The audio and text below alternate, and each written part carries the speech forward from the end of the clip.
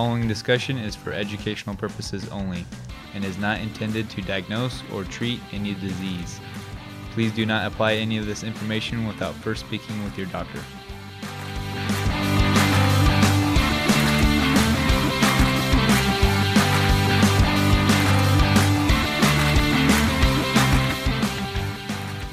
What is up, everyone, and welcome to the Diabetes Podcast, where we discuss how to take control of your health and gain the freedom to live the life that you deserve. I'm Garrett Pano, and with me is my co-host, Dr. Grady Donahoe, who is a board-certified chiropractic internist.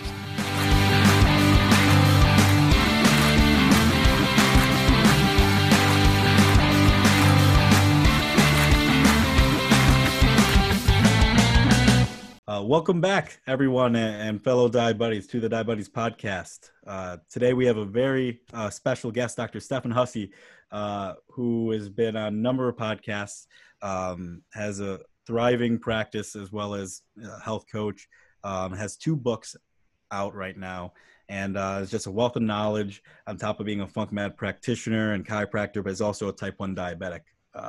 So we are really excited to have him here on the podcast today and kind of dive deep into both, his diabetic story as well as just, more health and more things to understand. So welcome, Dr. Hussey. Thanks for having me. It's awesome to be here. I'm excited about the conversation. Cool. Let's kind of start with, you're a type 1 diabetic. How long you been type 1 diabetic? I was diagnosed when I was 9 years old. And I like sharing, kind of what drove my parents to take me to the doctor, because I think that's different for a lot of people and, different ages. My brother is also type 1, and he was diagnosed at age 22. Oh, wow. Yeah. Which was, whenever he called me, it was like, hey, I'm having these symptoms. I was like, oh, I know exactly what you have, But for me, I was in 3rd grade, and, what I remember was just feeling really weird, specifically in computer lab. I don't know why in that class, but I just remember feeling like tired, and like my muscles were going to cramp at any minute, but they wouldn't cramp, but they felt like they were going to. And then I remember the computer lab teacher like asking me why I had to go to the bathroom a lot, all the time. And so then my mom was just like, well, maybe I'll just take him to the doctor. And I remember that, when they took my blood sugar at the office, it was like over 700 or something like that. And so they were like, yeah, you're type 1. And then they were like, I was really confused as a 9-year-old, but I just remember, the doctor being like, it's nothing crazy, he's going to be okay, but you need to be in the hospital by this afternoon. We were like, oh, and I turned around and my mom was like crying, and I was like, what is going on right now? And then I remember the doctor trying to explain to me what was happening in my body, and just, over my head. But yeah. So it's been a long time. What is that? 24 years or 25 years, something like that. For me. So, it's been a long time, and I've learned a lot along the way. Yeah. Wow. Now that's a pretty high number to come in. And so you weren't even hospitalized right then and there. They said, come back. That seems strange. They said, go home. At this point, it was probably like 11 or 12 or something like that. They said, go home, get your stuff, and then check into the hospital by 3. Oh, okay. All right. That makes a little more sense. Yeah. Besides, your brother, which was later. Yeah. Was anyone else in your family diabetic? Not type 1. I mean, I've had grandparents and great-grandparents that were type 2, but, not that I know of type 1. I think I have some like maybe 2nd and 3rd cousins on my dad's side that are also type 1. But yeah, just me and my brother. Growing up, being 9 years old, how was being a type 1 for you throughout all that education, and what kind of relationship did you have with your diabetes during those times? Yeah, so I remember early on, I was just killing it. I remember, and I was probably in a honeymoon phase, but I remember going to the doctors and them just being like, what, your A1C is 6.1. This is crazy, and they just couldn't believe that I was able to do that. And I don't know, I don't remember how I was doing it. I was so young. I don't remember what we were doing, but I I remember being super active kid. So I was just, you couldn't stop me. I was just running everywhere.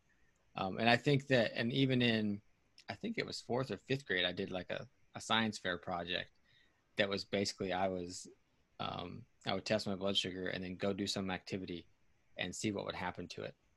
And I remember it was really funny because if my blood sugar was on a little bit on the higher end, if I would go and rollerblade or play soccer or something like that, it would actually go higher. And I remember coming in or going to check my blood sugar and just seeing it go higher. And I was like, Mom, this is so stupid. I started crying. The experiment's not working. You know, it's supposed to go down when you exercise, but because that's what I've been told, you know, by the doctors and everything, that, you know, exercise would cause your blood sugar to go down, which is definitely the case for some. But even today, if I'm in normal range and I go do like a hard workout, my blood sugar goes up. And that's gluconeogenesis. You know, my body's making or mobilizing, you know, different substrates so that it can make glucose from them, which for a type 1 sometimes is hard to understand. And as a, you know, fourth or fifth grader, whichever it was, I was just like, this is dumb. And but when I told my endocrinologist about it, which I had a great pediatric endocrinologist, and I still in contact with him today. I don't agree with a lot of the things that he did because he just didn't know, knowing what I know now, but he was amazing at helping me understand what was going on and just working with kids. But when I told him about it, he was like, this is an amazing science project. Cause he was like, this is science, man. You didn't know what was going to happen. And he made me realize that, you know, this is how science works. It doesn't work out. And that's how you learn. And he's like, look what you're going to learn about your body, you know? And he told me kind of what was going on. And I don't remember what he said cause I was so young, but yeah, it was cool. And then in high school, I, you know, went off the deep end and did not take care of myself. And were you using injections at this point, or were you on a pump at all, or what was the? Yeah, so from when I was diagnosed to age 13, I was just on injections. I remember using like the NPH, you know, and then the fast acting and doing the combinations of those at every meal. And then at 13, I got a pump. So I checked back into the hospital and they taught me how to use that. Then from probably age 13 till a year ago, yeah, it's been a year now. I went off the pump a year ago and started doing injections again. So at this point, in high school, I was on the pump, and you know, I regret a lot of things about taking care of myself in high school because I definitely saw, you know, me go from, you know, get on the varsity team and playing soccer as a freshman, and almost starting to losing my starting position as a senior because I just didn't take care of myself. And I didn't realize it because I didn't feel bad or anything like that, but I just wasn't able to perform. You know, I just couldn't run. I got fatigued so quickly. And so coach, you know, just put someone else in so I didn't realize that was happening at the time, or that was why it was happening. But I realize now that that's why it was happening. And so, you know, then I went off to college, and I started in college is when I started to realize that the way I live my life, and the things that I did every single day, whether it's what I eat, if I worked out, if I avoided toxins, all these different things had an effect on my ability to manage these blood sugars that I had fought back and forth with my parents about managing throughout high school, you know? And I was like, oh, why did nobody ever tell me this? You know, why was it always, oh, eat whatever you want, just take more insulin? You know, or, you know, don't worry about stress levels. Don't worry about anything. Just, it was all about, you know, my insulin levels, or let's check your thyroid again. Let's make sure it's okay. Or let's do whatever, you know. It was never about my lifestyle and that I could change that. And so in college is when I didn't know what I wanted to do. So I was just kind of like taking classes, and I started to realize that biology and chemistry classes were very hard unless I applied them to something. Like when I got passionate about health, I was like, oh, now all this stuff makes sense. I can apply it. And so I started doing real well in these classes because I could apply it to that. And it was very relevant to me because of the things I could test. You know, I could say, okay, if I do this, is it going to affect my ability to manage blood sugars, or, you know, if my blood sugar is going to be higher or lower based on this activity. And it was interesting to learn about those things. And so that kind of got me started, and it's been kind of a nonstop journey since then of gaining information. Wow. Even from a young age, you had this idea of like a science experiment, which probably most kids don't. That's really cool. And then pretty early on in college too, which might influence people to go off even more of a deep end. That's when you started kind of almost reeling it back in. Uh, that's a pretty amazing feat. But yeah, I can definitely relate when you said, you didn't realize how it was affecting your athletes, and I didn't even or athletically. I didn't even realize that till I was talking to, Dr. Donahoe over here one day, and we both wrestled, and he was like, "Oh, when my blood sugar was great, like I pinned everybody," and I was like, "Oh, mine was." I went and specifically would not give myself insulin to cut weight. Like I would go ketoacidosis specifically to lose weight. Wow. So I could definitely relate. Yeah, definitely. Yeah. And there was probably times where I was definitely in ketoacidosis, or close to it at least, during some of those soccer games and things. Because I would just take my pump off for the games, because I didn't want to deal with it. And I should have, when I came out of the game, I should have put it back on and gave it a little insulin and stuff like that. Especially since the more I ran, the higher my blood sugar went, because the more gluconeogenesis I was doing. Yeah. So, yeah. So then you just said you got off the pump, Yeah. a year ago. So how has these past couple of years still been on the pump and made you think about that transition in the first place? Yeah. Well, what made me think about it is that I felt like the pump wasn't working. And I couldn't figure out why. Like with the pump, they say, put it in, fattier tissue. It absorbs better and that kind of stuff. And I don't really have much fat on me, so I was running out of places to rotate them, and I've actually had endocrinologists tell me, put it up in your shoulder blade. And I was like, no, that just sounds really uncomfortable, And so I don't know if it was just, the places had scar tissue and the sites weren't working as well, or I've even had theories as to, maybe I, that type of insulin, I was using Novolog at the time, maybe because I've been using that since I was 13. So I was like, well, maybe I can switch insulins. I looked at the price of insulins and I was like, oh my gosh, those are really expensive. And I thought that, well, maybe I'll just try, going back to the, like a long lasting insulin and then a short acting for meals and stuff, and just seeing what I can do. And yeah, I feel like it works a lot better, and I definitely have more, sites I can inject, and I feel like I have better control. And I felt like I was losing control. So that's what kind of spawned that. And so, yeah, now, but also at the same time, I was transitioning to a very heavy animal-based diet. And I was thinking, well, how that wouldn't be affecting it. How would that, I should make it easier to control, but with the pump, it just didn't seem to be working. So one thing I learned very quickly, even while I was on the pump, is that when you're not eating a ton of carbohydrates, you need to bolus for protein, Yes. which no one had ever told me before. And so I was figuring that stuff out around 4 years ago or so, because that threw me for a loop when I would totally eliminate carbohydrates and have these high protein meals, and blood sugar wouldn't spike, but 3 hours later it was high, and I was like, what's going on?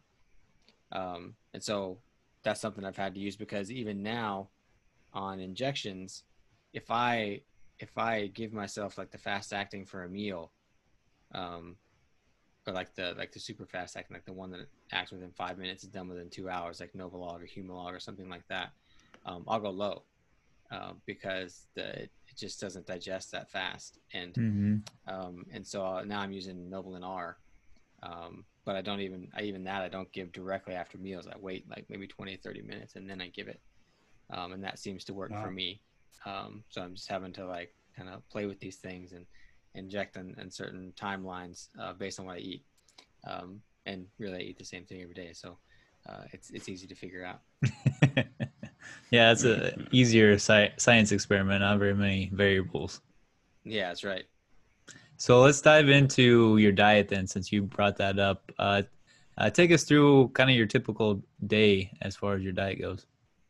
Yeah, well, I guess I can start with how I got to this diet, because so you know, in high school, I ate, you know, just standard American diet.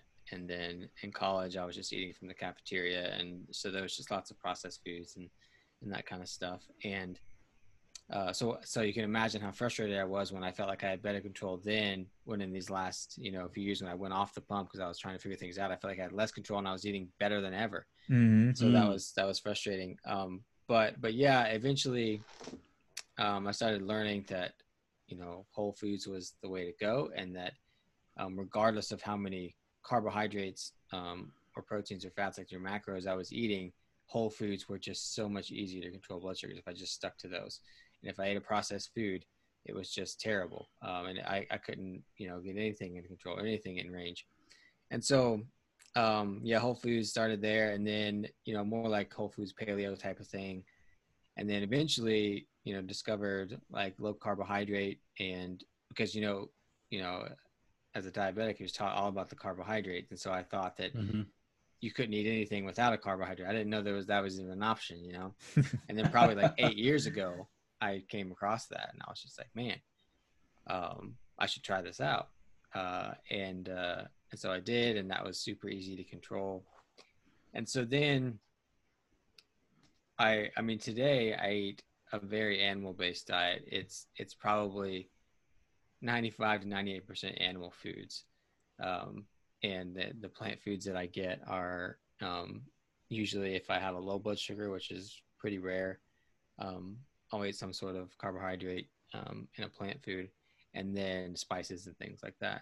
In various animal foods that I eat, I'll get some spices. So, but what led me to that was that, you know, as a child, I wasn't just randomly diagnosed with type 1. I had this history of autoimmune inflammatory conditions. Well, I guess just one autoimmune condition, which is type 1, but a lot of inflammatory conditions. So I had chronic hives, I had asthma, I had allergies, all kinds of stuff. I had IBS. And so, Wow. yeah. And so changing my diet and stuff, I got rid of most of that, but there were still some things, like I was still like mildly allergic to cats. I used to be really allergic to cats. But then it got to the point where I could, you know, be around them. They could be in the house and I'd be okay. But if they came up and I petted them, or they rubbed against my face, or if I pet them and touched my eyes, it would still get me. And so I've always looked for how can I control that, you know, inflammatory response. And I used to still break out in hives sometimes, not like I used to when I was a kid. They used to just be all over me. Like hives, like as big, one as big as my chest, you know, just right there. Wow. And so I would still get like around my waistline, like around the pants line, I would still get a hive or two sometimes on occasion. So I was just like, well, what can I do? I've always been looking to control that. And so then this whole animal-based carnivore thing came out, and I was like, well, I'll try it. And I have to say that I am no longer allergic to cats. We have two, and I could lick one and I'd be fine, you know, and which is crazy to me because it has never been like that my whole life. And so it's kind of cool. So I know that there's some anti-inflammatory effect. Now, I can't say that I'll do this forever, but and I don't think that it's necessary for everyone to do to achieve health or manage type 1 diabetes. But it definitely had an effect on me. And it's also the best my gut has felt in my entire life, because that's always been something that's kind of lingered around. It was way better than it was when I changed diet and ate more whole foods and healed things. But I can say I have absolutely no gut symptoms at the moment. Wow. So yeah, which is exciting for me. So, I mean, the next step, which I was actually thinking about recently, is like, okay, well, what plants am I going to add back in, and how am I going to experiment on this stuff to see what I can tolerate? Because doing this type of diet has been incredibly gut healing for me. But now that the gut's healed, I want to see if it can tolerate some things more than it could before. Yeah. So my diet's pretty animal based, so lots of protein. And the number one thing I get isn't that going to destroy your kidneys, especially as a type 1 diabetic, which we can talk about if you want to. But so just about like, it's really high protein, and I try not to add a bunch of extra fat, as far as like fat that doesn't come with the protein that I'm eating. Just because I feel like the right ratios are there, and nature made them that way, and that's the way they should be. Unless I was, some extreme athlete or something like that and needed more energy in some form, then maybe I would do that. But yeah, that's pretty much what I'm eating today, these days. And so I eat like twice a day. I usually get breakfast and eat lunch and dinner, and then I just give myself. I use about 16 long-lasting units. I use Lantus, and then for meals, it's anywhere from maybe 4 units of Novolin R up to maybe 6 or 7, depending on the size of the meal, how hungry I am at that time. And even then, sometimes I break up that Novolin R to like a few hours after I eat, like a little bit, 20 minutes after I eat, and then maybe some more 2 hours. Yeah. So yeah, and that's pretty much what I do. That's per meal. So you're doing 4 to 6 per meal, or per total day for the 2 meals? I'd say 4 to 6 per meal. Gotcha. Yeah. That's still such a small amount. And if you're using that as a metric, that is a clear win. Yeah. And so I really want there to be, instead of a continuous glucose monitor, a continuous insulin monitor. Like I want to compare myself to an insulin sensitive non-diabetic, and I want to see how much insulin I'm having to use versus how much they're using, because, I'm just injecting it into a muscle. So I'm just relying on proper absorption. And so I don't know if I require more just to get that much more absorbed so that it works, whereas a normal person's getting it right from the pancreas into the bloodstream. So I want to know all that stuff, which, I gotta find someone willing to do that research and develop an insulin monitor, because I have no idea, like, is that a good amount of insulin? We're talking about hyperinsulinemia and that kind of stuff. Is that a comparable amount to someone who's non-diabetic? And I just don't know. Yeah, that would be really interesting to find out. With your meals, you said sometimes you split up the dosage of that. Does that depend on how much fat is in the meal? Because I know for me, when I have a meal that's higher in fat, I do have to split it up more so than if it's lower in fat. Is that what you find too? Yeah, that's what I was finding. So I was adding a lot more fat. I was eating a lot of suet, which was like the fat from around the kidney in a cow, just to increase calories. And then I realized I didn't need that many calories, like I was eating. But yeah, I did have to split it up more when I had more fat. If I gave it all, even 20 minutes after the meal, if I gave it the whole dose, I would go low. And so I would split it up, because I guess the fat slowed down the digestion a little bit. And so, so yeah, sometimes I even feel like I have gastroparesis or something, because my digestion is slow, which would make sense, I think, being type 1 as long as I have, and being uncontrolled at times. And so yeah, all those things I'm just kind of sorting through, and it's so dynamic, what I tell you guys today may not be the same thing I'm doing in a month, because of things that change. And as I age, things are going to change. So I'm just kind of rolling with it, Yeah, I gotcha. Do you also eat a lot of organ meats to try to get other nutrients, or is it mainly just like skeletal muscle type meats? I definitely do organ meats, and actually did an interesting, I guess, another experiment maybe about a month ago. It didn't really pan out or do anything, but I was, again, trying to reduce the any type of inflammatory sort of reaction. So I was trying to reduce histamine as much as possible. And so I started eating kidney and taking desiccated kidney supplements, because that has diamine oxidase, which helps you break down histamine. It's what your adrenals and your kidneys actually make, so you can break down histamine. But I was just giving myself more of it. And like for the first week I was taking it, I had these really weird low blood sugars. And I was like, am I lowering histamine? And that's like somehow interfering with it was interfering with insulin receptors or something like that. And now all of a sudden I'm more insulin sensitive, and I'm making myself go low. And so I toned back on the insulin a little bit, and then and that worked for a little while. It was fine. And then I started getting higher blood sugars again. And I was like, okay, that went back up. It's kind of like the change did something to my ability to use this insulin. But then once my body figured it out, it went back to normal. So that was interesting. So anyways, yeah, I do organ meats. I eat liver. and then heart and kidney sometimes. And sometimes I take the desiccated liver or the desiccated organ supplements. Okay. So yeah.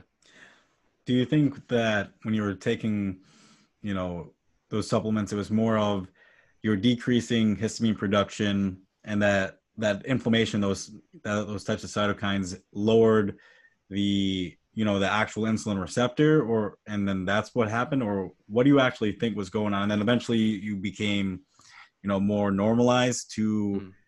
that type of breakdown, and so that's why the insulin then went up, because your sensitivity then changed once you were kind of accustomed to that breakdown. Like, do you have any other thoughts about, you know, those potential pathways? The only thing I can think of is just inflammation in general. So like if I Mm. was, yeah, like decreasing cytokines, or if the histamine was just getting in the way. So I did some research and I found that there is some connection between histamine and the effect on the insulin receptors. It didn't really specifically, I couldn't find a study that specifically said that higher histamine will, cause resistance to the receptors, insulin resistance or anything Mm. like that. But there was some things that suggested that they do interact with each other in some way and they can affect each other. And so that could have been what was going on. And then why it normalized, I don't know. It could have been just my body got used to, or maybe initially I had that the diamine oxidase in there, and it wasn't really doing what it was supposed to. But then my body figured out how to use it, because usually diamine Mm. oxidase comes from somewhere different. So yeah, so I don't know exactly, but I think it has to do something with inflammation, Mm. because when we're inflamed, that definitely can raise your insulin requirements, for sure, just because your body's not going to respond to that insulin. They're not going to use that insulin when you're in an inflamed state, use it like it should be. So yeah.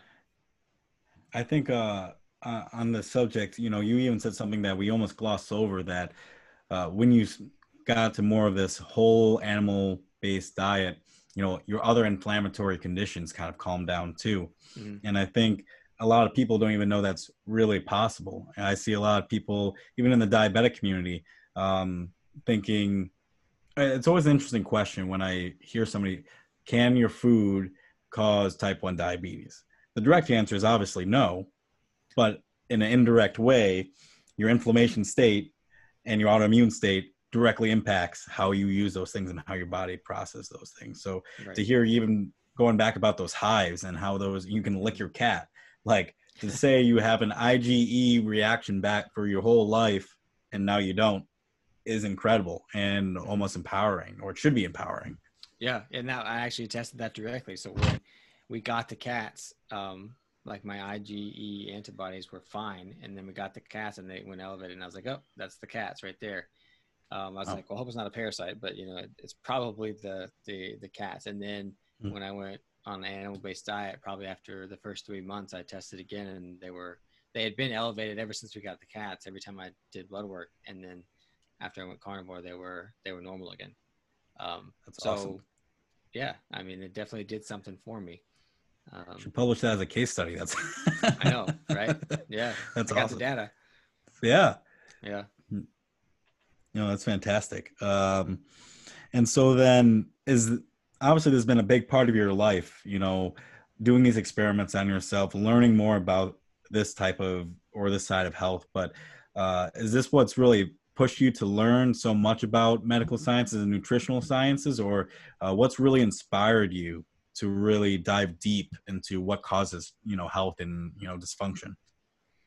Um, yeah, I definitely tell people it's the fact that I was at 9 years old forced to think about health, which is something that a 9-year-old doesn't really necessarily think about, Mm-hmm. or at least maybe not health, but I was forced to pay attention to my body in a way that most 9-year-olds don't. And so, yeah, I guess that kind of inspired maybe this experimenting side of myself, where I would just say, well, I can have an effect on my body doing different things. Let's test it and see what's better or worse. But as far as health goes, like just a general passion for health, I don't know what makes me want to know more. And I guess I can always fall back on the fact that I have this chronic disease that no matter how hard I try, I'll never be able to control it as well as an insulin sensitive non-diabetic. You know, I'll just never have the blood sugars that they do. And I'll always have to pay attention to things more. And I think that, I guess, you know, lots of people or many people take advantage of the fact that they don't have to pay attention to it. And then that forces them to pay attention to it one day when they become unhealthy. But that point where you became unhealthy just happened at a much earlier age for me. And most type ones, you know.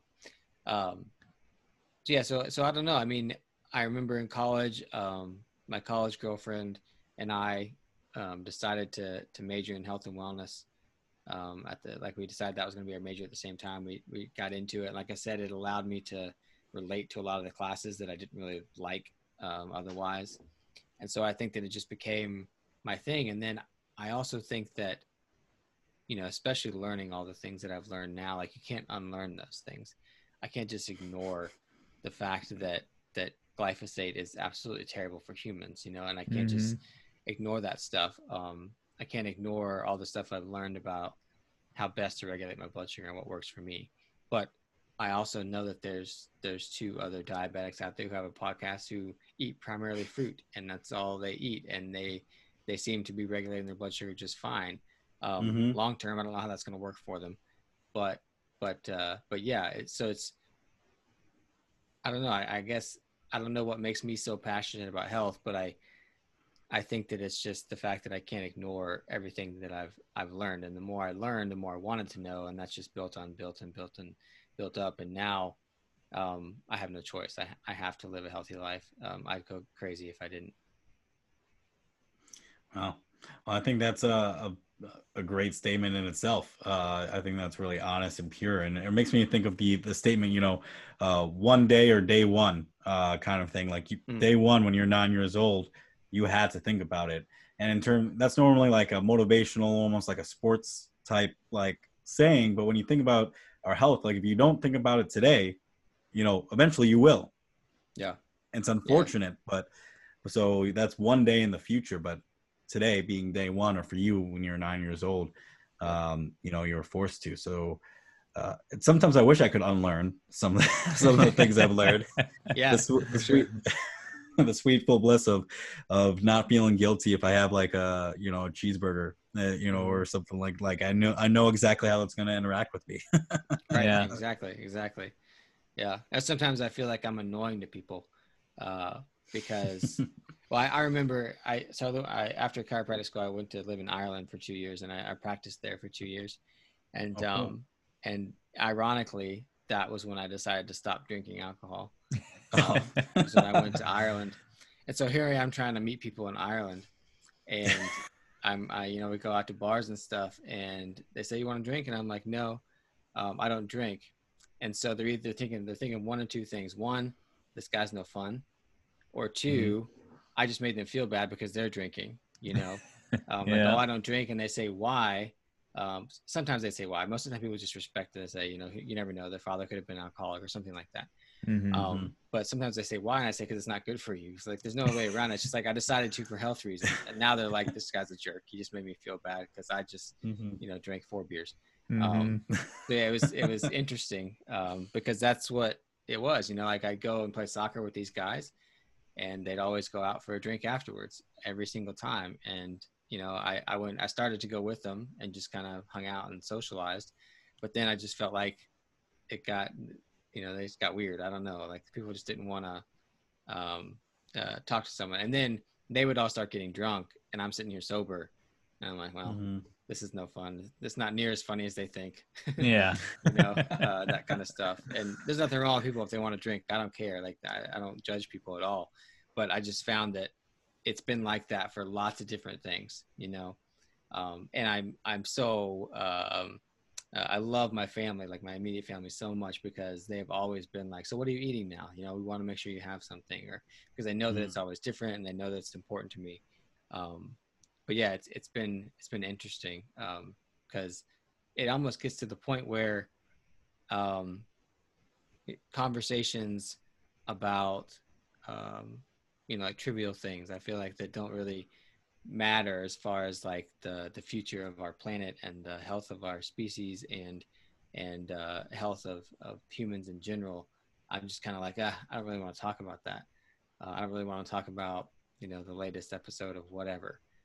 Even though I enjoy those shows, I just feel like that's just entertainment. It's not something that's gonna move us forward. And so the Mm-hmm. more and more I've learned about health, and for whatever reason that's driven me to health, I feel like, I don't know. I just feel like we are so as a society, we're so caught up in things that don't matter, and we need to start focusing on things like, why are so many people becoming type 1 diabetic or getting so many autoimmune diseases? Why is that happening? Mm-hmm. And stop talking about whatever it is that doesn't really matter, and start asking ourselves questions about how can we prevent these things from happening in the future. Because honestly, I mean, my whole first book is about how our chronic disease epidemic is not a problem.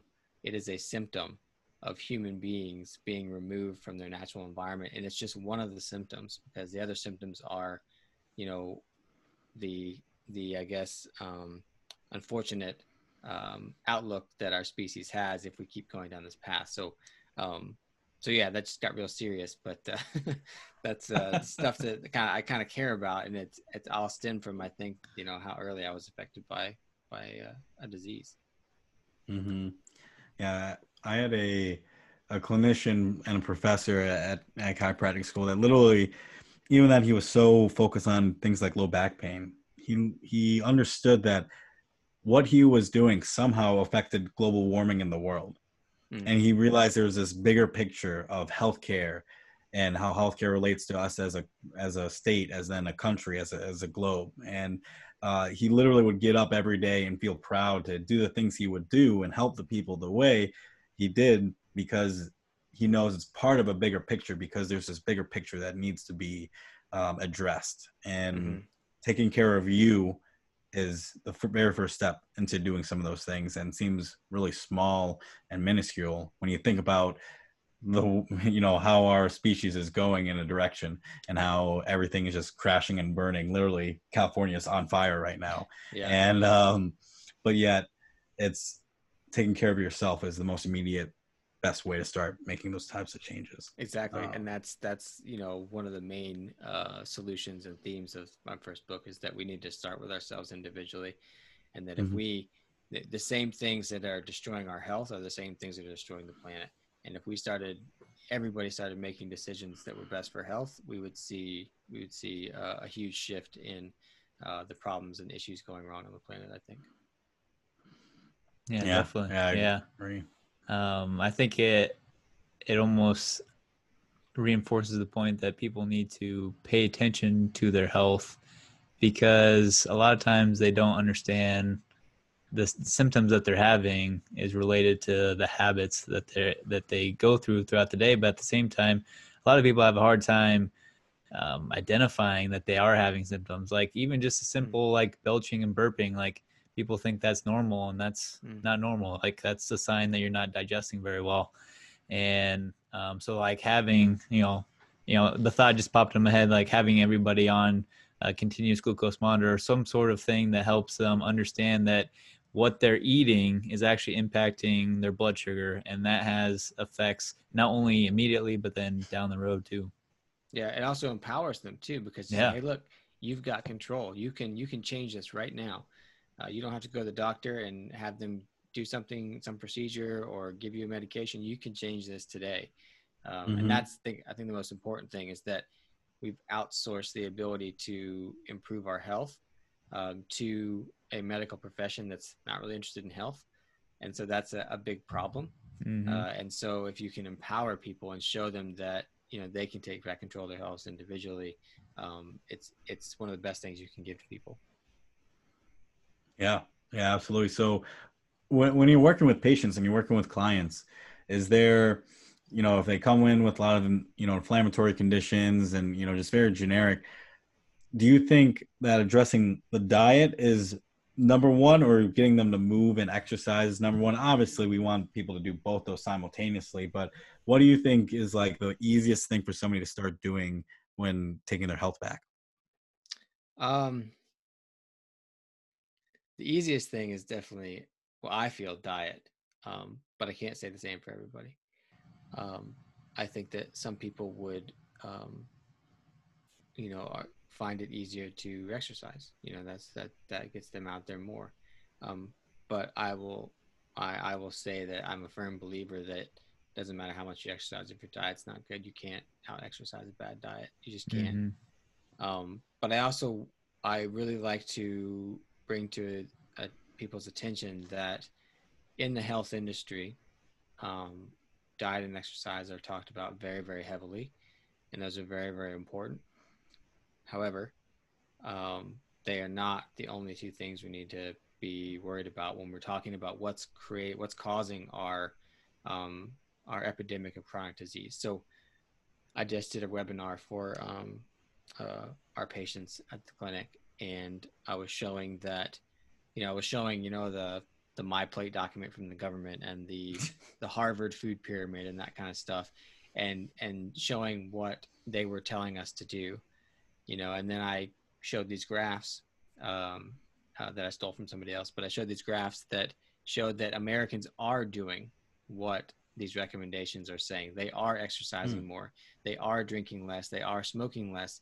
They are eating according to those guidelines. They're eating more fruits and vegetables, more grains, things like that, which I don't necessarily agree with that we have to eat those things. But we are doing those things, yet chronic disease is still skyrocketing. So it's like clearly those things are important, and we can argue about what the best diet is to eat. But there are more things to talk about, and those things to me are the amount of toxins that we're exposed to um, this day and age, starting with heavy metals, and then going to plastics and phthalates, and then all the synthetic chemicals that our bodies have never really had to deal with. And then the other big one, I think, is autonomic nervous system balance, and the imbalance in our stress response that we have, living in, having our evolved stress response and being in our modern day world. It's just not a very good match. And so when that stress response doesn't develop properly, and when it's constantly stimulated, that creates a lot of issues. And then the third one, I think, is a huge issue that I don't know the solution to. All I can do now is create awareness to it, is electromagnetic fields. I think that is way more of a contributor to the issues we see as a society than we think. So yeah, I like to draw attention to that. That health is way more than just diet and exercise, and that it also explains why people can just have their diet and exercise spot on. They're eating a completely whole foods diet. They do the right amount of exercise. They've got it all nailed down, but they still have symptoms. So yeah. Yeah, I think that's a great point, that it's not all just about diet and exercise, because I know so many people that come into my office that they have a perfect diet and they exercise and they do all these good things, but yet they still have just like disastrous symptoms. So being able to help them navigate the things that they're missing, whether it's the environmental stressors, the toxic exposure. There's a lot of things that go into it, and I'm sure a lot of people listening to this get overwhelmed by all these different things that they might have to pay attention to. But for the most part, starting in one spot and working your way out is a good way of looking at it. But at the same time, just being aware of all these things is helpful, because then you can start to pay attention to where those things are coming into your life, whether that's you're getting a lot of EMF in your office, or you are having Wi-Fi on at night that's causing that, or you have a lot of toxic exposure in certain areas. You can start paying attention to those things, so that way you can start eliminating those things, or at least decreasing those things from your life. For sure. Yeah, I think it can definitely be overwhelming for somebody just starting off. Couple, I think a lot of people have heard about, toxins, and if anything, maybe people have seen, oh, you should stay away from BPAs. Obviously, there's way more, like you said, heavy metals and plenty of other things to be aware of, and how you can be exposed to those type of toxins. But probably not a lot of people, and it's probably something that, we don't talk enough about on this podcast, is the whole autonomic balance that you brought up too. Just and so because we haven't talked about it, how do you go through patients? How do you go through with your clients? And can you just dive a little bit more on what that means to some people? Yeah. So this is one of the hardest ones. Well, that and EMF are some of the hardest things that I have to address with clients, because lots of times it does involve like major shifts in the way they're living their life. And sometimes it's things that you can't get rid of, so the autonomic nervous system, this is how I explain it. I tell people that it's the system in our body that's perceiving our environment through our senses, and telling your body if we're in a safe or threatening environment. And based on that, your body has the correct response. It either has a stress, fight or flight response, that if you're in a stressful situation, your body will, mobilize things and put blood where it needs to go so that you can get away from or fight off a threat. Or if your sensors are perceiving the environment as safe, then you're doing more things that like rest and digest is what they call it. So you're digesting, you're detoxifying, you're sleeping, you're procreating, those kinds of things. And so we should have a nice balance. And so I think we like to think of things as black and white and say, okay, we're in fight or flight or we're in rest and digest. But in reality, we're always getting, a stimulation of both of them. One's just higher than the other, right? Mm-hmm. And so this is especially relevant to the heart, because if we get an imbalanced signal to the heart, that can lead to very bad things. But our body's always getting constant signaling from both the sympathetic and parasympathetic aspects of our autonomic nervous system.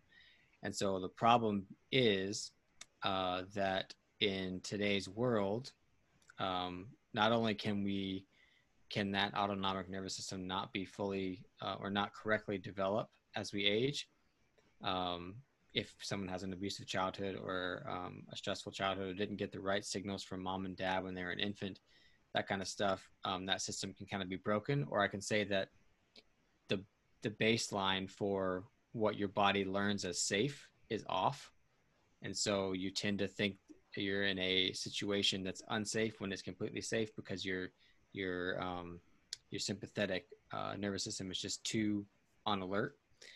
And also we look at the natural environment for mammals, provides or makes it so that we're in this non-stress state most of the time, and we have a stress response only when necessary, only when there's an actual threat. And so that's what most mammals do. They only have a stress response when their life's actually in danger. But humans have these big brains, and we can overthink things, and we're the only species on the planet that can think our way into a stress response, just by thinking that something bad's going to happen to us. So we can see something bad happen somewhere else in the world, like on the news, or see something bad happen to somebody else, and then think or be afraid that it's going to happen to us. And that puts us in this constant state of fear and sympathetic stimulation. Or we can have something bad happen directly to us, not life-threatening, but or maybe it was life-threatening, but we got away, or we survived. And we can literally think about that, not just for the rest of that day, but for the next month, maybe even have a fear of that for the rest of our life, because we have this forward thinking ability that other animals don't have. Literally, if a zebra gets chased by a cheetah and it gets away, it shuts down that stress response within 2 minutes and doesn't really think about it again unless the cheetah comes again, right? Mm-hmm. And so these big brains are a blessing and a curse, right? Especially in our modern day environment, because we have all these things that are, I think, unrealistic as far as what humans should be able to do. I think that when you think about, humans, when we lived in nature, we were kind of masters of our environment. We knew where to get many different sources of things. And today, we have to, do one thing in order to attain money so that we can buy all those things that we need. And so it becomes very stressful when everything you need is dependent on money, dependent on one thing. I'm not saying money's bad or that capitalism is bad or anything like that. I'm just saying that it's very stressful. And look what happens when we don't have money. We become homeless. Our health becomes threatened because we don't know how to get what we need without that one thing. And so we end up sacrificing our health to work our jobs and attain money. And then the saddest thing is that when we get that money, we don't even know what to buy to achieve health, right? We don't even know how to spend that money to create health. And so there's this huge disconnect. And that all stems, or it's all related to, it's all creating this imbalance in our stress response. All the things that we can see around the world are forward thinking, the idea that we have to attain money to get all the resources we need to survive. All those things are contributing to this imbalance. And when that happens, our body can kind of forget how to get into that non-stress state. It becomes so used to the stress state. It's kind of like, maybe some younger people don't know about this, but I'm not that old, but even then, but like driving a stick shift car, the clutches are always different, right? And it's just like if you're driving the non-stress car, you get used to that clutch, and then at first when you drive the new car with the stress car, the clutch feels weird, but then you get so used to being in that stress state all the time that the clutch becomes normal again, and it's almost weird to go back to that old clutch. Yeah. Right? Does that make sense? Yeah. And that's kind of the state that people are in. We're just go, go, go all the time. And we have all these unnatural stressors that humans really aren't designed or evolved, whatever you believe, to handle.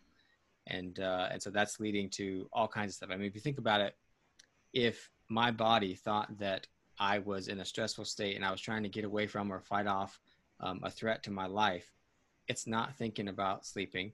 It's not thinking about digesting.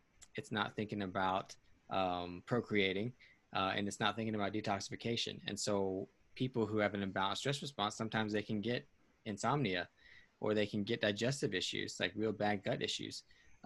They can have sexual dysfunction. They can have all kinds of issues to deal with detoxification because their body is never in that state where it focuses on those things. And so that's just a major issue. And so I actually posted something, I think it was Saturday, about ways you can balance your autonomic nervous system. And I put chiropractic on there, and it's just like social media. I hate it, man. Like people are just like, I agree with everything except chiropractic. And I was like, well, that's funny, because chiropractic is probably the one thing on that list that has the most research behind it as far as autonomic nervous system balance. Yeah. And people just hate on it. I don't know. I don't understand. But yeah, so that's kind of what that is and where we're at. And so I guess we can go into like how do we create balance in the autonomic nervous system. And I think that it's very important that we I think a lot of times people, they'll say, okay, I'm going to get healthier, but I don't really want to give up my fast food or my candy or whatever. So I'm still going to eat those things, but I'm going to take these supplements because they're supposed to be good for me. Right. Right. Mm-hmm. And so, and that's never going to get anybody healthy, which is one of my main beefs with functional medicine. As it's traditionally practiced, is that it becomes about taking blood work and then saying, okay, I'm going to give you these 8 supplements, Yep. Right. And that's just not a path to health. And so anyways, it's the same thing with the autonomic nervous system. Lots of times we think, okay, I can spend more time in nature. I can meditate. I can do yoga. I can do neurofeedback. I can add all these things to my life to try and counteract the effects of all the stressful things that are happening. When in reality, we should be saying, okay, what of those things is really necessary for my life, and what can I get rid of? Sometimes you can't get rid of it. Sometimes it's your kid, and you can't give up your kid, right? You can't get rid of them. Or sometimes it's your job, and in the immediate in that situation, you can't necessarily give it up immediately, but maybe you can start thinking about how down the road you can set yourself up so that you can leave that job. Mm-hmm. Right. But yeah, we need to think about how we should remove things. And even if we do that, for a short period of time. Like one of the coolest things I've heard in the last year is something called dopamine fasting, where you basically just you take, you know, half a day or a whole day if you can, and you just basically get rid of everything that can cause a dopamine surge, which dopamine is like the feel good hormone. So, you know, every time we get a notification on our phone, we get a little surge of dopamine, or things like that. Or every time, even we talk to somebody or we eat, you know, or we eat something, that we get a little surge of dopamine. So it's, when we do a dopamine fast, it's literally, we're doing pretty much nothing. You know, we're not watching TV, we're not eating, we're not, we don't have our phones near us, we're not interacting with people, we're not, listening to music or anything like that. It's really hard to do, but it really trains your body to stop having that immediate, you know, stress response, because the dopamine is a feel good thing, but it gets you addicted to those things that cause these little stress responses, you know. And so it can be really resetting to your body to just go like what I do, or what I attempt to do, because it's really hard. I set my hammock up in the woods in my backyard, and I just try and sit there all day, and I just write about whatever I'm thinking, or, you know, and I can only do that for so long, but it is really nice, if you can keep yourself from worrying about all the things you're ignoring, you know. But yeah, so like that's, Like, you guys can comment or say whatever you think about all of that I just said. that's like monk training. Exactly. Yeah. Yeah. You know, I feel like that'd be really hard to do, because even, you know, not interacting with people. So yeah, being secluded, and then even, you know, the thoughts, you know, it's then becomes a lot of mental strength to not think about certain things, you know, literally just let thoughts come through you and pass through you. That's a really hard skill to develop. And dopamine fasting sounds really interesting.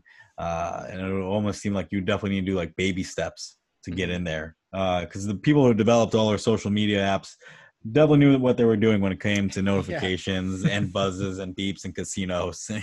You Yeah. know? Yeah, for sure. Yeah. So I'm not sure Kind how of you feel scary. about all that. Oh yeah, absolutely. Yeah, yeah. I've actually never heard of dopamine fasting, but I'm really interested now. So I think I might have to try that here in the Yeah, near even if it's future. just for like, you know, 4 hours or something, see if you Yeah. can do it, you know. Mm-hmm. Yeah.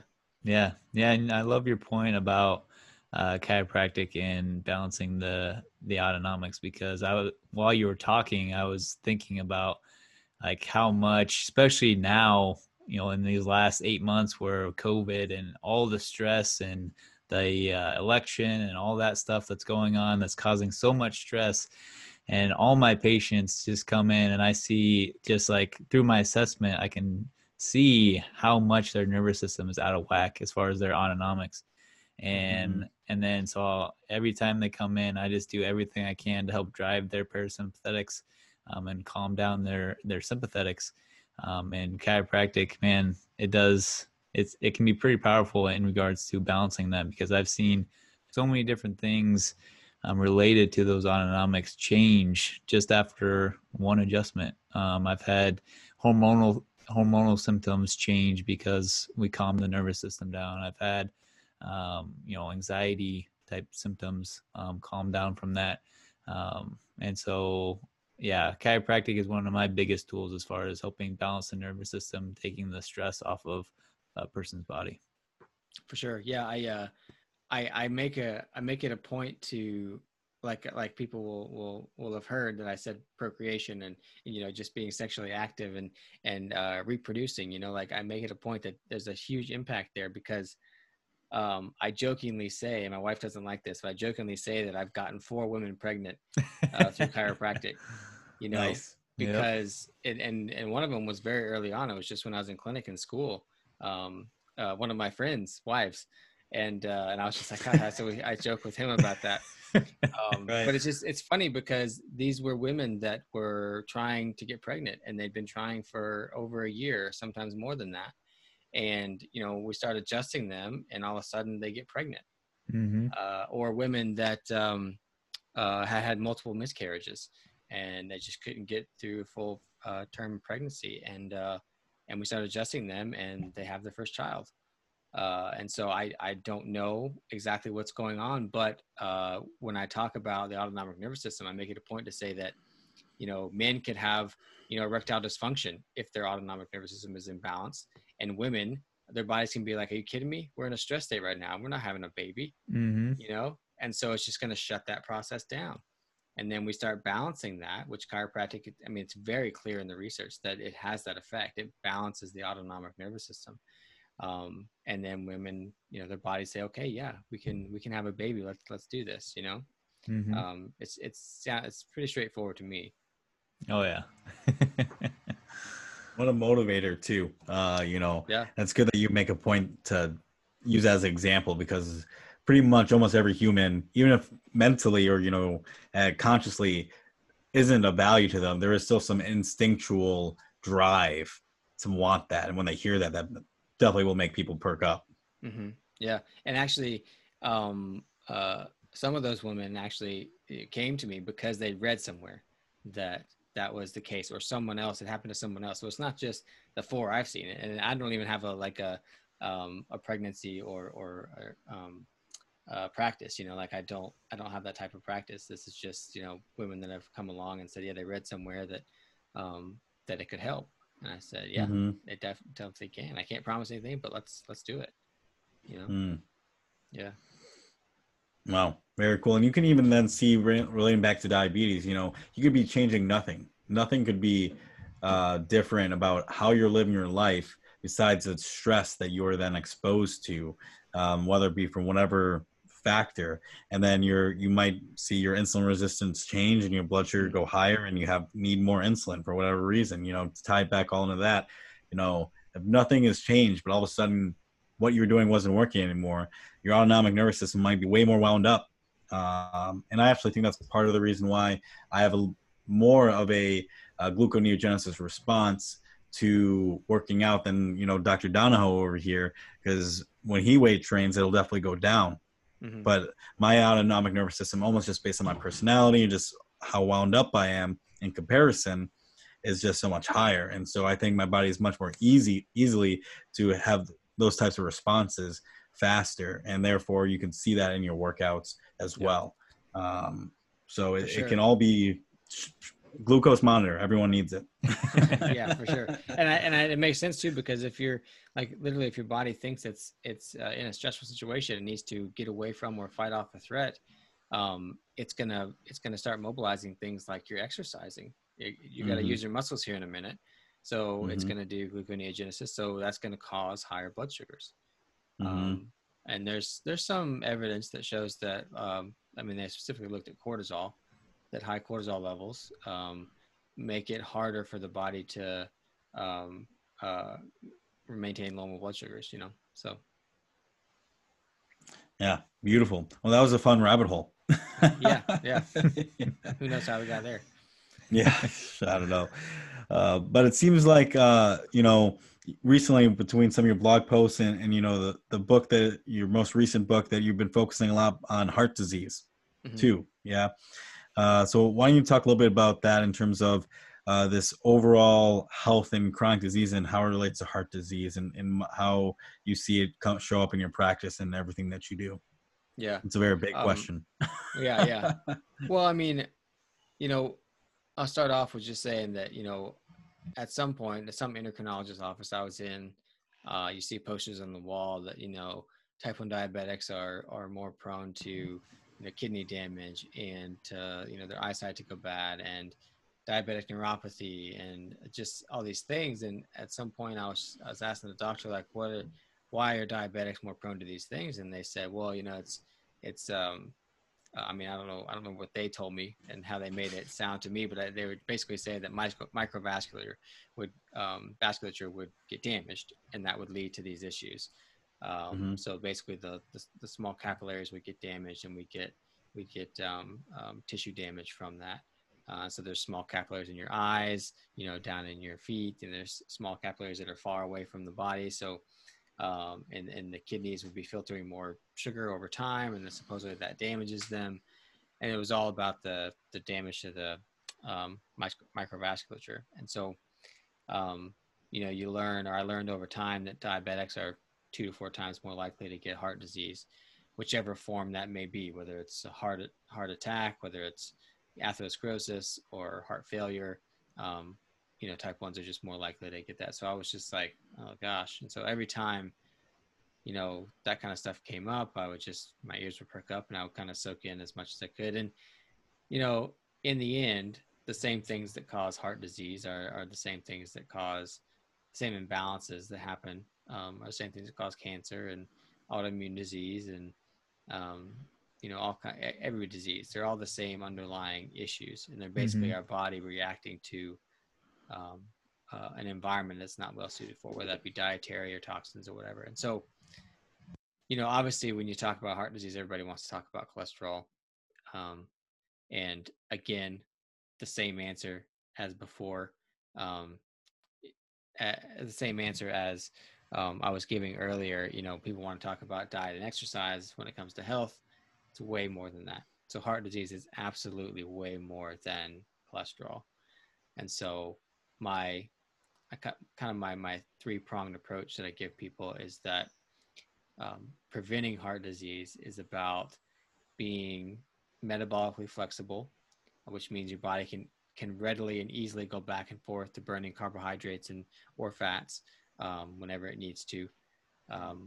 It's about controlling inflammation and oxidative stress through various different ways, and then also balancing the autonomic nervous system. So I'll throw those out there, and we already talked about the autonomic nervous system, but we can go into any of those things. We can go into cholesterol, metabolic flexibility, or oxidative stress and the sources of those, like whatever you guys want to talk about. Yeah, let's dive into metabolic flexibility, because I think when, you know, as a diabetic or just anybody, if you start following a diet, whether it be super strict keto or more animal protein, you know, based, or even vegetarian, you know, you can get in these pretty strict holes, right?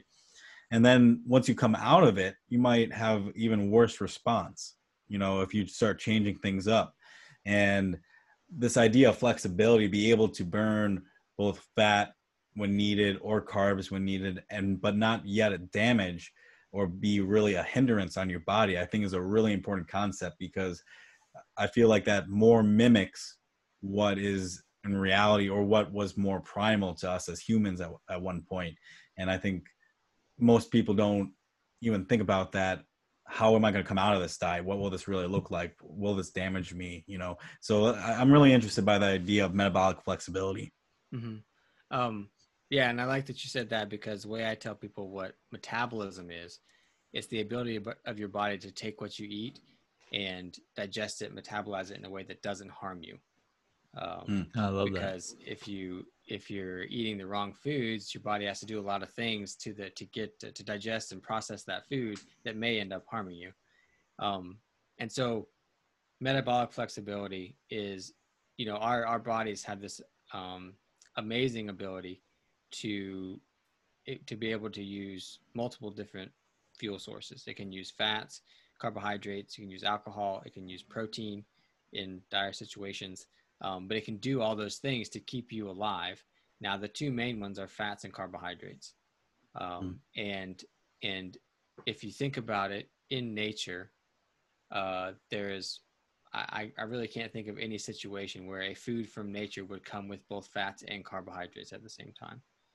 We've made a lot of modern foods that way. I always give the example of a cupcake. That is the perfect, you know, fat and carbohydrate rich food. And so when we think about metabolic flexibility, your body has mechanisms that allow it to burn fat and allow it to burn carbohydrates. And most of the time it's burning both at the same time, but there's predominantly burning one or the other.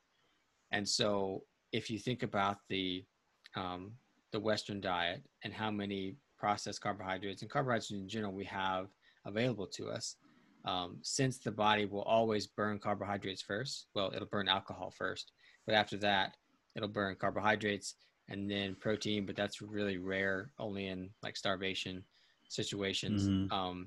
And then fats are last. So if you think about that, if you eat a bunch of carbohydrates all the time, your body's always going to burn those carbohydrates first. And so you're going to use those carbohydrates for fuel, and then the fat you eat with that always gets stored. So if you are eating a ton of carbohydrates, the fat you're eating does become the fat that's on your body.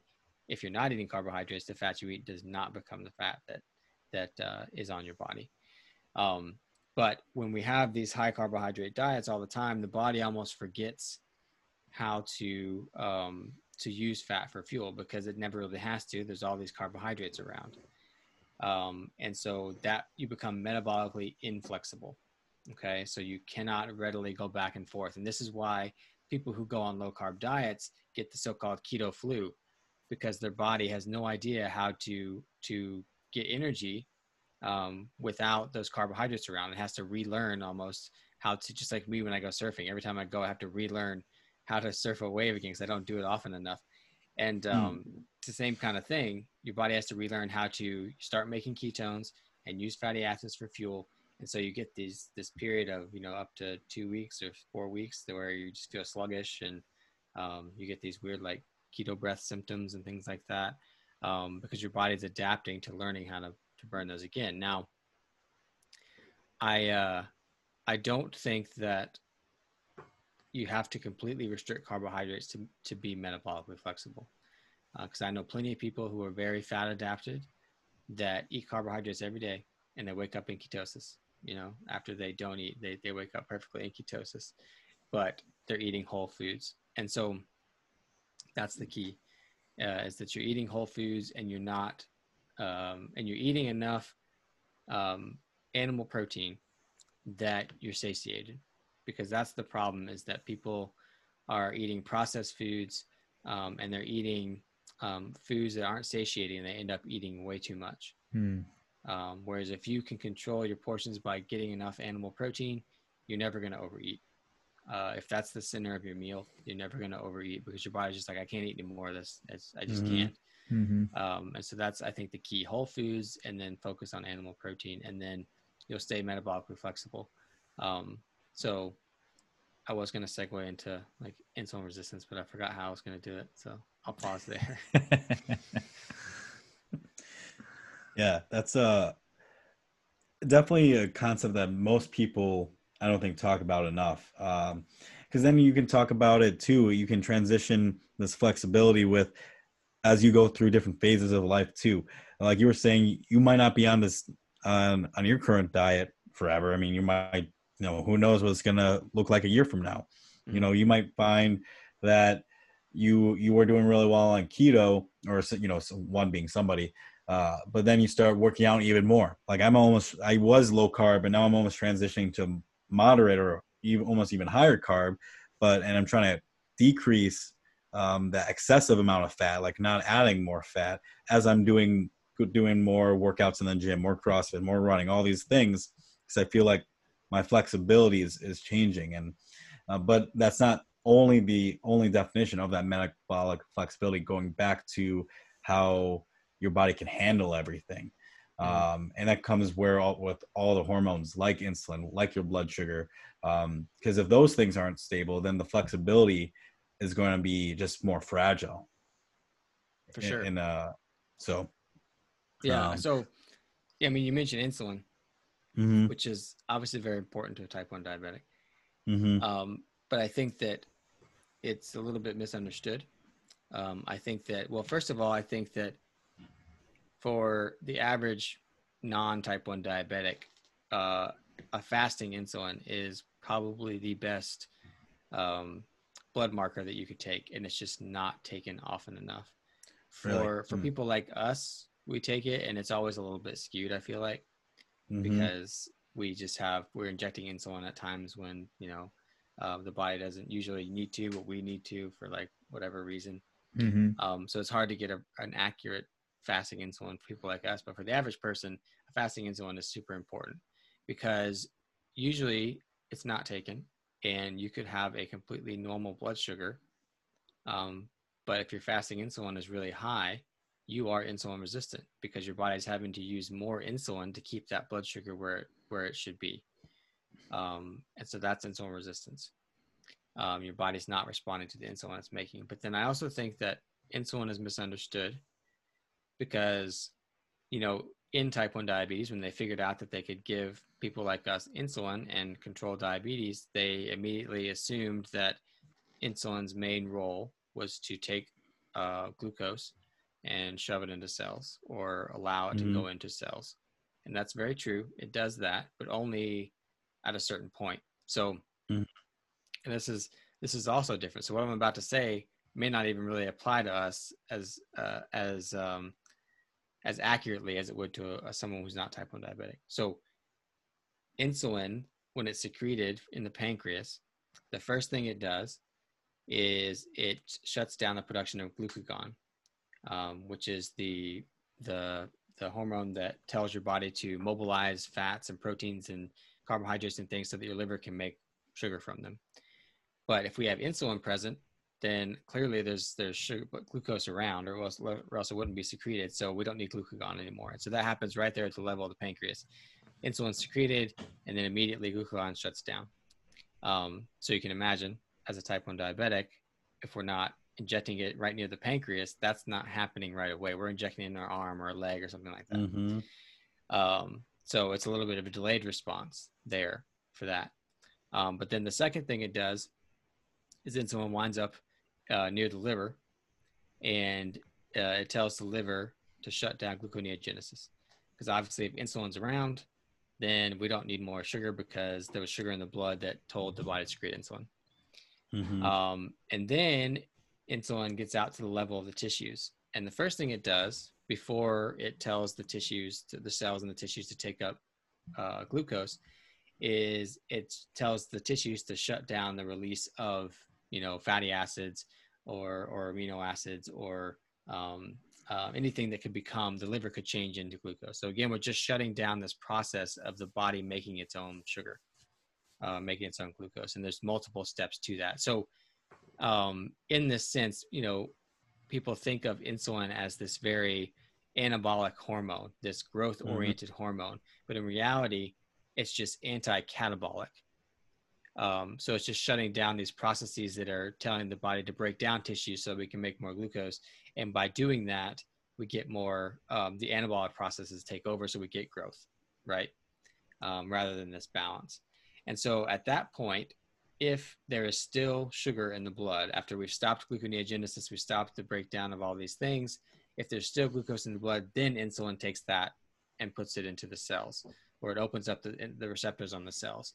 And so there's a lot of steps there. And so if someone is truly insulin resistant, and we're talking more like type 2 diabetes right now, if someone's truly insulin resistant, it had to break down all those steps and had to get really bad to the point where their blood sugar is still high after we did all those things. And then it's so high that the cells can't stuff in any more glucose, and they become resistant to that insulin, which is, you're way down the line if you're insulin resistant. So that fasting insulin that I'm talking about is super important, because if it's a little elevated but not super high, we can intervene right then. Because you think about it too, like if someone goes to the doctor and they say, oh, you're pre-diabetic, your blood sugar is not over your fasting blood sugar is not over 126, it's like 115 or something, and they're saying we're just going to watch and wait. It's like, well, they've already been insulin resistant for a long time with a normal blood sugar. And then, so it's just like, we could have intervened a long time ago to stop this from happening, because it's going to be way harder to stop from happening if it's gotten that far. Right. And so I like people to understand that that's the process of insulin. And it does more than just control blood sugar. And so from a type 1 diabetic perspective, we really need to think about that. Because when I take insulin in my arm or somewhere, it's going to take a lot longer for that to get absorbed through the tissue, because it's not going directly into the bloodstream, and for it to make it to the pancreas and to the liver and to the rest of the tissues to shut down this whole process of breaking tissues down to make glucose. So it's really, really complex, and we have to think about it that way and not just putting sugar in cells, Totally agree, 100%. I think, and you said one thing I would just want to echo too. Well, a couple of things. I would echo it all. But, insulin is not anabolic, but anti-catabolic, and that leaves the room for growth. Or, if you are thinking about it from the anabolic standpoint, I think so many people do think about it as this anabolic hormone. So I think that's really important, number one. And number two, I remember when I was learning that about GLUT4. So insulin gets sugar into the cell through GLUT4, but GLUT4 is only needed, or insulin and GLUT4's relationship is only on adipose, skeletal muscle, and then what is it? Heart? No, yeah, on cardiac cells. It's not even needed for neurons. It's not needed for brain tissue. It's not needed for sperm. It's not needed for all your other tissue types. Like, don't need insulin. And how much of your energy is your brain consume of your body, but yet your brain doesn't need insulin to get that energy. Exactly. Right? And it's it does so many more things than just glucose into the cell. Yeah. And I like that you say that too, because when you talk about how, the fat cells and the muscle cells are the ones that are really controlling the whole show here. And so if we think about that, this is very relevant to type 1 diabetes, but it's explaining what happens in type 2. So if you're a type 1 diabetic and you're eating a bunch of vegetable oils, stop right now. Don't do that anymore. Because I think this may have been why I saw a little bit of reduction in insulin when I cleaned up my diet, because I wasn't type 2 diabetic. I wasn't insulin resistant, but I probably was a little bit and didn't know it, because when you eat polyunsaturated fats, those are said to be so good for us, and this can take us back to heart disease too. But polyunsaturated fats are said to be heart healthy and super good for us. So we're mainly talking about vegetable oils. We're talking about canola oil, corn oil, safflower oil, soy oil, those types of things. When your body uses those fats for fuel, because of the way the double bonds are and why it's unsaturated in the first place, because of that, this may get technical, but it changes the ratio of basically the molecules that hold electrons that help us make energy. It changes the ratio in when our body uses those for fuel to make energy from them. That's all we really have to go in there. But because that ratio changes, that sends a signal to fat cells to be insulin sensitive, which you're like, great, insulin sensitivity, great, that's great, right? No, not in fat cells. Because when your fat cells are insulin sensitive, they're taking up all the energy and they're storing fat, right? And when that happens, it triggers, or it kind of signals, well, once your fat cells hit a certain threshold, which everybody's threshold is a little bit different, which is why someone could be super skinny and be insulin resistant, and someone could be really overweight and not be insulin resistant. Once your body gets to its personal threshold of storing fat, it triggers the rest of the body to be insulin resistant, or like basically the muscles to be insulin resistant. And that's where we get insulin resistance. And so then someone who challenges their body with a load of sugar will have a higher blood sugar because their body is insulin resistant. But it's kind of controlled by this dance between the insulin receptors in fat and muscle cells. And so if we want to, there's some really interesting research that shows that if we eat saturated fat from animals, that it flips this process around. We get a different ratio. The fat cells become insulin resistant, and then that triggers the rest of the body to be very insulin sensitive, or at least mainly the muscles to be insulin sensitive. And that's the situation we want. So it just shows us from a physiological perspective that we are not meant to eat these industrialized, very processed seed oils. And we're designed to eat saturated fat from animals, mainly, I think, but even there's saturated fats in coconut oil and things like that. Like that is what our physiology is made to do because of what happens when we eat those things. So you can clearly see that we're not supposed to be insulin resistant at the level of the muscle cells. We're supposed to be insulin sensitive. And the thing that creates that is animal fats. So yeah, it's my little rant on that. It's a gorgeous rant. Yeah, and I'm pretty sure that was in even the 2017 article that Grady and I were just reviewing our past 2 episodes, that these PUFAs are great if you want your adipose to become insulin sensitive, but as you just described in the physiology, because some people might just see that and it's in a review article, I'm like, oh great, insulin sensitivity, fantastic. But when you understand, okay, A then leads to B, then leads to C, that's not what you necessarily want. And that's why the context of everything, and thinking about the bigger, not just the context, but the bigger picture, taking a step back and, okay, what is it really going to change? Not just looking at these topics in just a box. You can't just look at insulin resistance in one way. You can't just look at how much total insulin are you using. You can't, if you just look at it one way, you're going to pigeonhole yourself like, oh, this is great. But yet your overall health will continue to decline. So I think understanding, or just attempting to view these complex problems for what they are, complex, and as a whole picture, is what's needed. And that's where learning about your body and attempting and seeing what changes is what's really, really important. And doing that with a healthcare team is really, really important, and doing it from all aspects, because you've talked about multiple sides of it, not just your diet, exercise, but everything, because it all will impact it. So definitely. Yeah.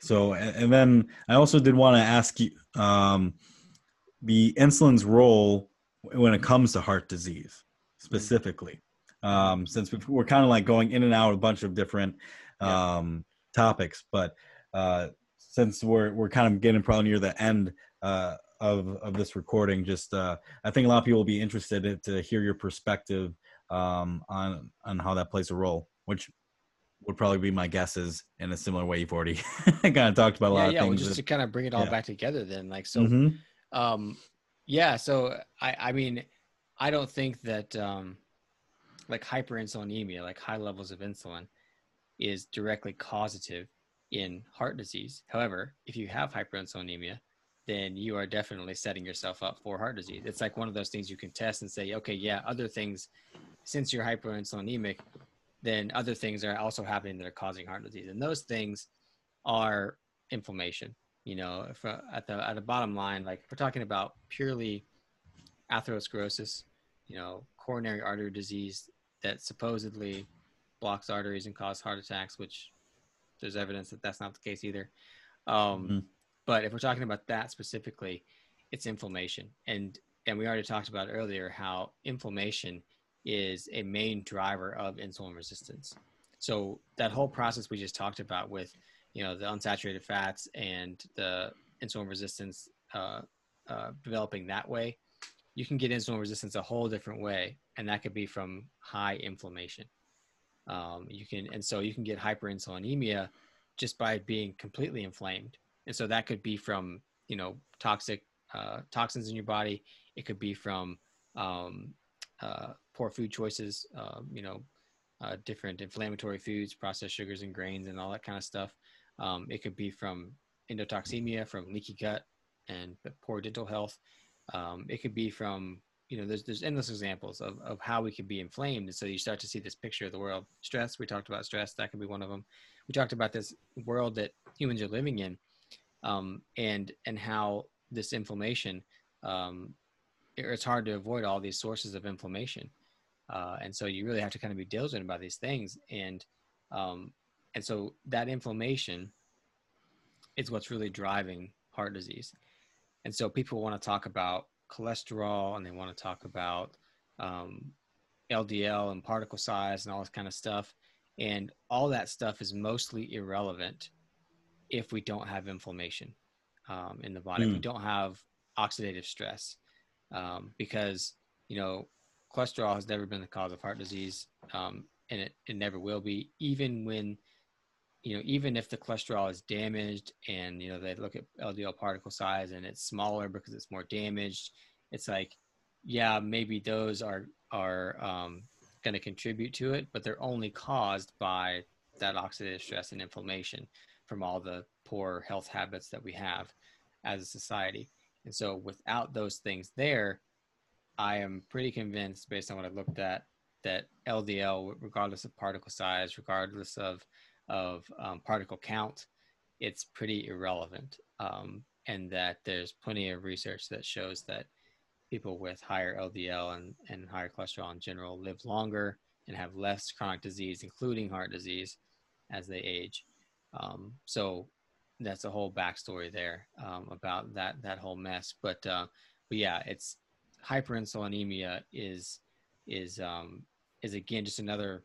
It's not the problem. It's another symptom of what's going on that's creating diseases of all kinds, but heart disease we can talk about specifically. So Yeah, and I think as diabetics, I don't know why I keep seeing this in like different diabetic forms, but there's this fear of injecting insulin and having too much insulin because of how you're controlling it and relating it to heart disease or relating to cancer. And I was like, I don't know who told you injecting so much insulin is going to give you cancer.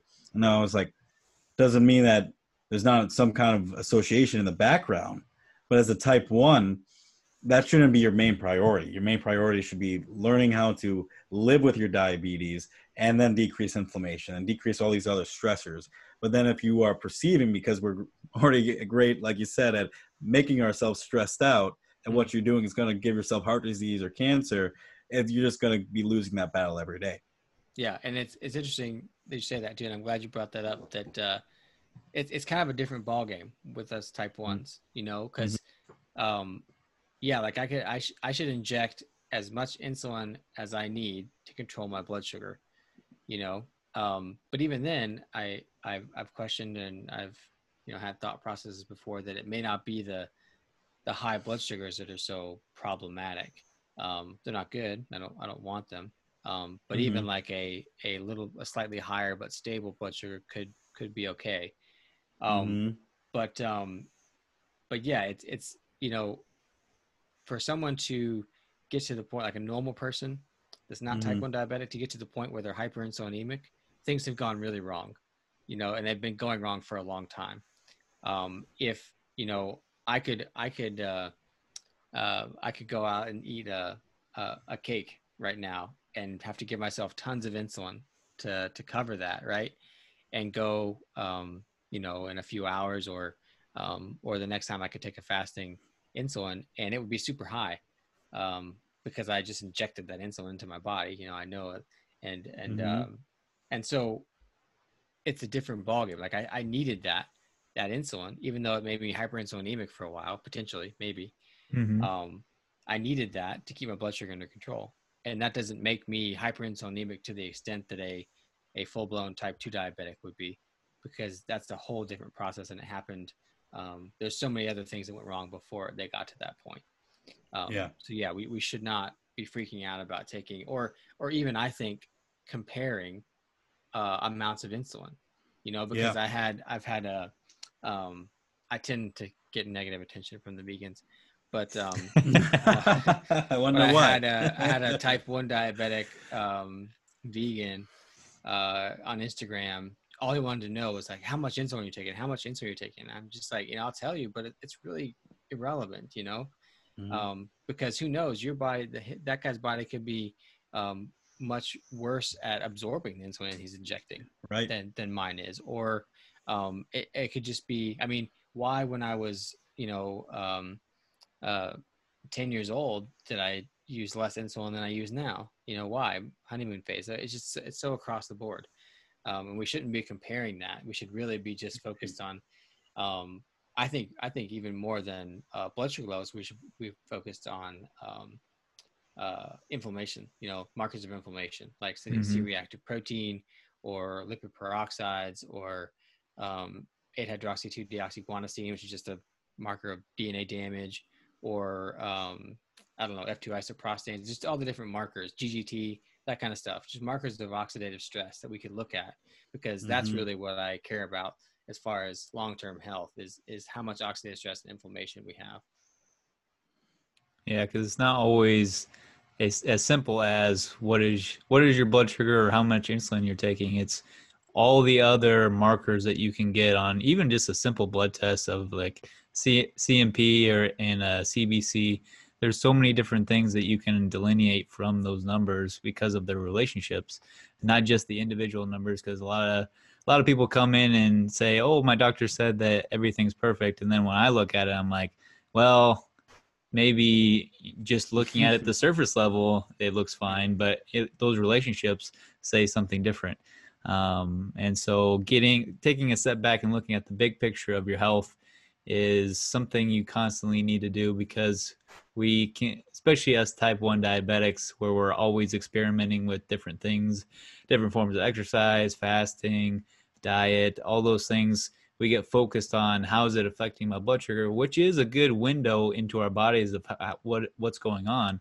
But at the same time, we also need to take a step back and look at the big picture of the overall function of our body. Because I know there's been times where I've pigeonholed myself into looking like my blood sugars are really great, but then everything else was like on fire. And I'm like, oh, okay, this isn't good. Yeah, Yeah. for sure. Yeah. I'm surprised that you're such a big proponent of fasting insulin, opposed to like something like C-peptide or something like that, on blood markers, especially on, type 2 or just even non-diabetics. Because I feel like that's such more of a stable type marker, and there's less variability in terms of that moment in time, what's going on with them. Yeah. Well, C-peptide for sure. Yeah. I mean, I like that marker as well. It's, we know what it's going to be for us. Yeah. But for average people, yeah, like that's also a great marker. Or even the trig to HDL ratio is another great one to look at, kind of insulin sensitivity. Yeah, all those things are good. The triglycerides and HDL are usually taken by the average doctor, but like C-peptide and fasting insulin, they're just not really going to look at that stuff. And if I've had clients that I work with in my coaching go and ask for them, and the doctors are like, "Why?" Wow. Like, what do you mean why? Like, come on. So yeah, pretty sad state of things. Yeah. But hopefully that changes. If one thing is for sure in 2020, I think there's some, not majority, but some are trying to understand this bigger thing about autoimmune health and overall health. If somehow we could walk away from all of this this year and moving forward of saying what really impacts my life, what really impacts my health. Because I'm sure you've had some people come to you purely because they're like, yeah, I am at a higher risk. Like, what can I do? That's definitely not most people. But I have seen, there have been a couple people in my office that have come to like, I want to protect myself, but I know it's not just taking vitamin C. Like, how can I protect my health, my life long term? And I hope that there is a shift of thinking about more health and differently, and looking at insulin and looking at all these things in a different light and perspective. I think that's a very long shot, but hopefully we can continue to take steps to move a lot of people in that way. Definitely. So Definitely. mm-hmm. But this has been fun. I feel like we can continue to ramble on and talk about a whole bunch of different topics. Definitely. But let's kind of start wrapping up and go through like a round of burst my beta cells. So just something that's, whether it's be personal to you or just even to your diabetes, or maybe just something outside your diabetes that's been really just busting at the seams, that kind of has been frustrating you. What's been one thing for you, Dr. Hussey? I think on a daily basis now, what really frustrates me is like the more and more I look at research and do my own research and read the studies and stuff like that, I realize how bad most of it is. And how, I don't know how, I mean, most of the nutritional research that's out there is all epidemiology, which cannot show anything causes anything. It could suggest that there's associations, but it can't prove that anything causes anything. And so the majority of our government guidelines and academic institution recommendations and things like that are based on studies that cannot prove anything, because it's really expensive to do studies that can prove anything when it comes to nutrition. And so when I post things on Instagram, and I try to avoid social media conversations, but sometimes I have them. It's just so hard to especially in a social media comment, to explain the sorry state of the research, and it's like, I'll always read the research and I'll always try and learn from it. But the more and more I read, the more and more I realize that we are, I guess we're relying on a whole body of information that is impossible to gain really any complete understanding from. and so it almost makes me, like, when I look at the 4 tiers of what I use to determine whether or not this is a health practice I should do, research is probably the fourth one. You know, the fact that there may be some research behind it, um, and like I'll do something even if there's absolutely none. The only time I'll use the research to rule out something is if there's clear evidence in the research that it's bad for you. Don't do this. But if there's no evidence that it's not good for you or it's never been done, it's like, that's not a reason not to do something. And there's so many people that are just like, there's no research behind that. It's just like, well, like, I'm sorry, but if you look at the state of the research, it really tells us nothing. Yeah. And that's just frustrating for me. And I wish that more people understood that. And I wish that research wasn't put on this pedestal. Yep. And I wish that, the headlines for research weren't so misleading, and that kind of stuff. So yeah, that's what gets me a lot these days. Yeah, especially in the time we're living in right now, because there's so many different people that say, "Oh, there's this research article," and they keep shoving it in your face, and it's like, okay, but I can give you just as much from another point of view that's going to say something totally different. Yeah. So yeah, people hanging their hat on research and going in on all in on research is another thing that also frustrates me too, because just seeing in my practice the things that may not have a whole lot of research behind them, but man, they sure work for a lot of people that I'm working with. And it makes me laugh because I've had a couple of patients come back to me and say, "Oh, I was talking to my MD friend, and they said that this new thing that we're doing has no research behind it." I'm like, well, first of all, do they even look at the research related to this? I doubt they are, because it's not even on their radar. So they're just discounting it just because they haven't learned it. But then at the same time, research is so vague most of the time that you're gonna get positives on one end and negatives on the other. So yeah, it is very frustrating, especially now when there's so much chaos going on with health and everything. Yeah. Well, and as an example, just to give people an example, like, I used to work at a clinic that was more or less right across the street from the Virginia Tech School of Medicine and Research Institute. So I treated a lot of these either medical students that were doing research, or PhD students that were doing research, or even some of the professors there and everything. And I'd always ask them, "Hey, so what are you working on?" And they'd always tell me, "I'm working on this specific enzyme and how it works with this, and this one very specific biochemical pathway." And I was like, "Okay, cool. Like, what do you hope to do with that?" And they would say, "Oh, they want to make a drug to affect that biochemical pathway." And so then I started to realize how reductionist our understanding of the body is, and how we only really know components of it, and how we're probably never going to understand the full complexity of this biological ecosystem that is a human body. Mm-hmm. And to think that we ever will is kind of egotistical. And so when you start to realize that, you realize that all this research really tells us nothing about how the body actually works. And they're really just trying to influence different things and not look at the repercussions of that. So it's frustrating, because then people throw that research in people's faces and say, "Oh, this says this," and it's just like, well, I wish that was how the body worked. But it's interesting what you just showed me, but it doesn't really tell us much about how to live our lives. Yep. Yeah, and such a clear example of that, I think, is the whole fat and sugar debate that has been going on for years and years now, where initially it was, hey, fat is bad and carbohydrates are good. And now it's becoming more and more clear that that's, first of all, it's not that simple, but at the same time, cholesterol really, like you said before, has nothing to do with your cardiovascular risk. Yeah. Yep. What about you, Grade? What is something that bursts your beta cells?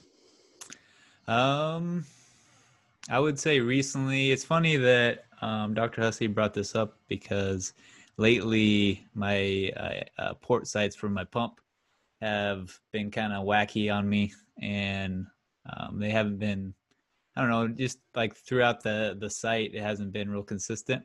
And so So I've been working on trying to change my sights, but I've been relatively lean this summer, so it's been hard to find a good spot to change to. So I've been playing around with some different spots, but it's been tricky. I've had a lot more highs lately because of it, because I've gotten some kinked pumps, but still working through it. But doesn't help the fact that it's just very frustrating when everything's going right, you're doing everything right, and then boom, the hardware breaks down on you and messes you all up. Yeah. Mm-hmm. Yeah, I almost when you're saying just a year or so ago, Dr. Hussey, that you switched to back to injections, and almost like I was looking into switching pump providers, switching my company, and that almost feels like such a big step. You go so long doing one thing and every day, and then you switch to a different pump, or you switch back to injections, and it's almost like this like weird end of a relationship that you don't know how to proceed, and it's just like, I don't want to break up with you, but I don't think this is right. Yeah. No, it was definitely weird when I went off it. I mean, it's Mm-hmm. been since I was 13, and I'll be 34 this month. So yeah, it was definitely weird. And I still, like, when I'm drying off after the shower, like, I avoid the spot where my sights used to be. I Yeah. don't want to like tear it off, I'm like, oh wait, it's not there anymore. It's weird. Right. Still, after a Yeah, year, I'm still doing that. Yeah.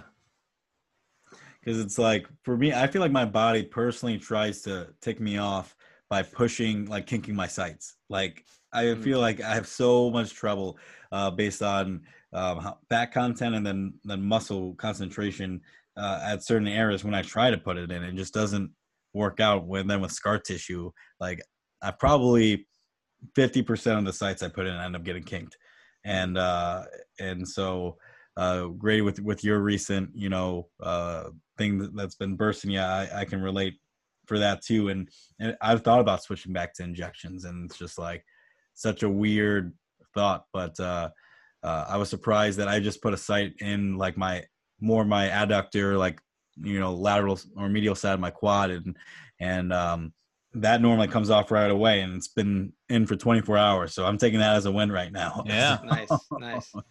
Yeah. Yeah. But recently for me, it's been almost more of I've been going so much these past couple of weeks that I'm not thinking about when I need to change my site or change my like sensor for my CGM. And I get ticked at myself all of a sudden when it's just like a immediate stop. I feel like I don't get a warning. And then it's like, oh yeah, I need to now stop, after these couple patients, now I need to do this and move these things around because I didn't plan I didn't put it in my day, and because I'm not paying attention to it as much right now. So balancing that management of just time management of changing those with the busyness of life has been definitely something that's been driving me crazy recently. Mm-hmm. But yeah. And then Dr. Hussey, where's you mentioned a couple books. What are those titles of those books? I'm almost embarrassed that I don't have them in front of me right now. Oh yeah. Yeah, no worries. The first book I wrote was in 2018 is called The Health Evolution. Why Understanding Evolution is the Key to Vibrant Health. And that one I relate more of like, the future of our species and how and health is centered for that and everything. And then the second book I wrote is just a small ebook, and it's about the heart. And it's I've actually completed an unabridged version of everything about the heart that's being edited right now. So people can look for that. But those books are on Amazon. They're on my website, which is resourceyourhealth.com. And that's where I have my blog and where I do the health coaching. And then I'm also on social media, a little bit reluctantly, but I'm on social media. And my handle is just Dr. Stephen Hussey. Cool. Awesome. Well, we'll definitely, have to do this again sometime, because it was a pleasure to talk to you over, Zoom and on this podcast. And, I hope to, when you speak at a conference, once those start up again, maybe see at one of those too. Yeah, for sure. I'd love to. Mm-hmm.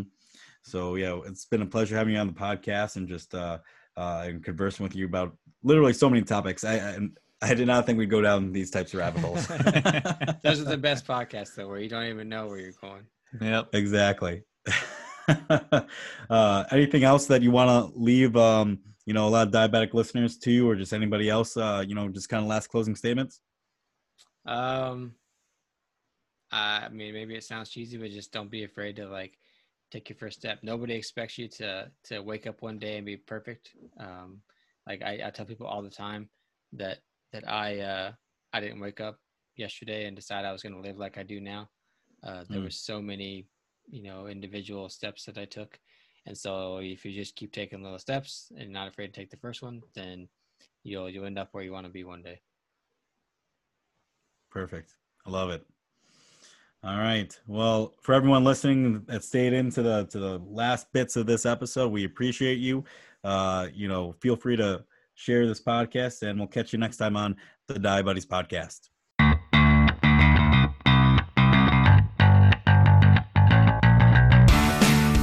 Thank you so much for listening to today's episode. If you found value in today's conversation, we would appreciate it if you gave a 5-star review. It really helps us branch out our community and get our message across to those who really need to hear it. If you want to interact with us on social media, you can follow us on the Diabuddies podcast on Facebook, Twitter, and Instagram. Or if you have any questions, comments, concerns, or moral outrages, you can email us at thediabuddiespodcast@gmail.com. Thanks.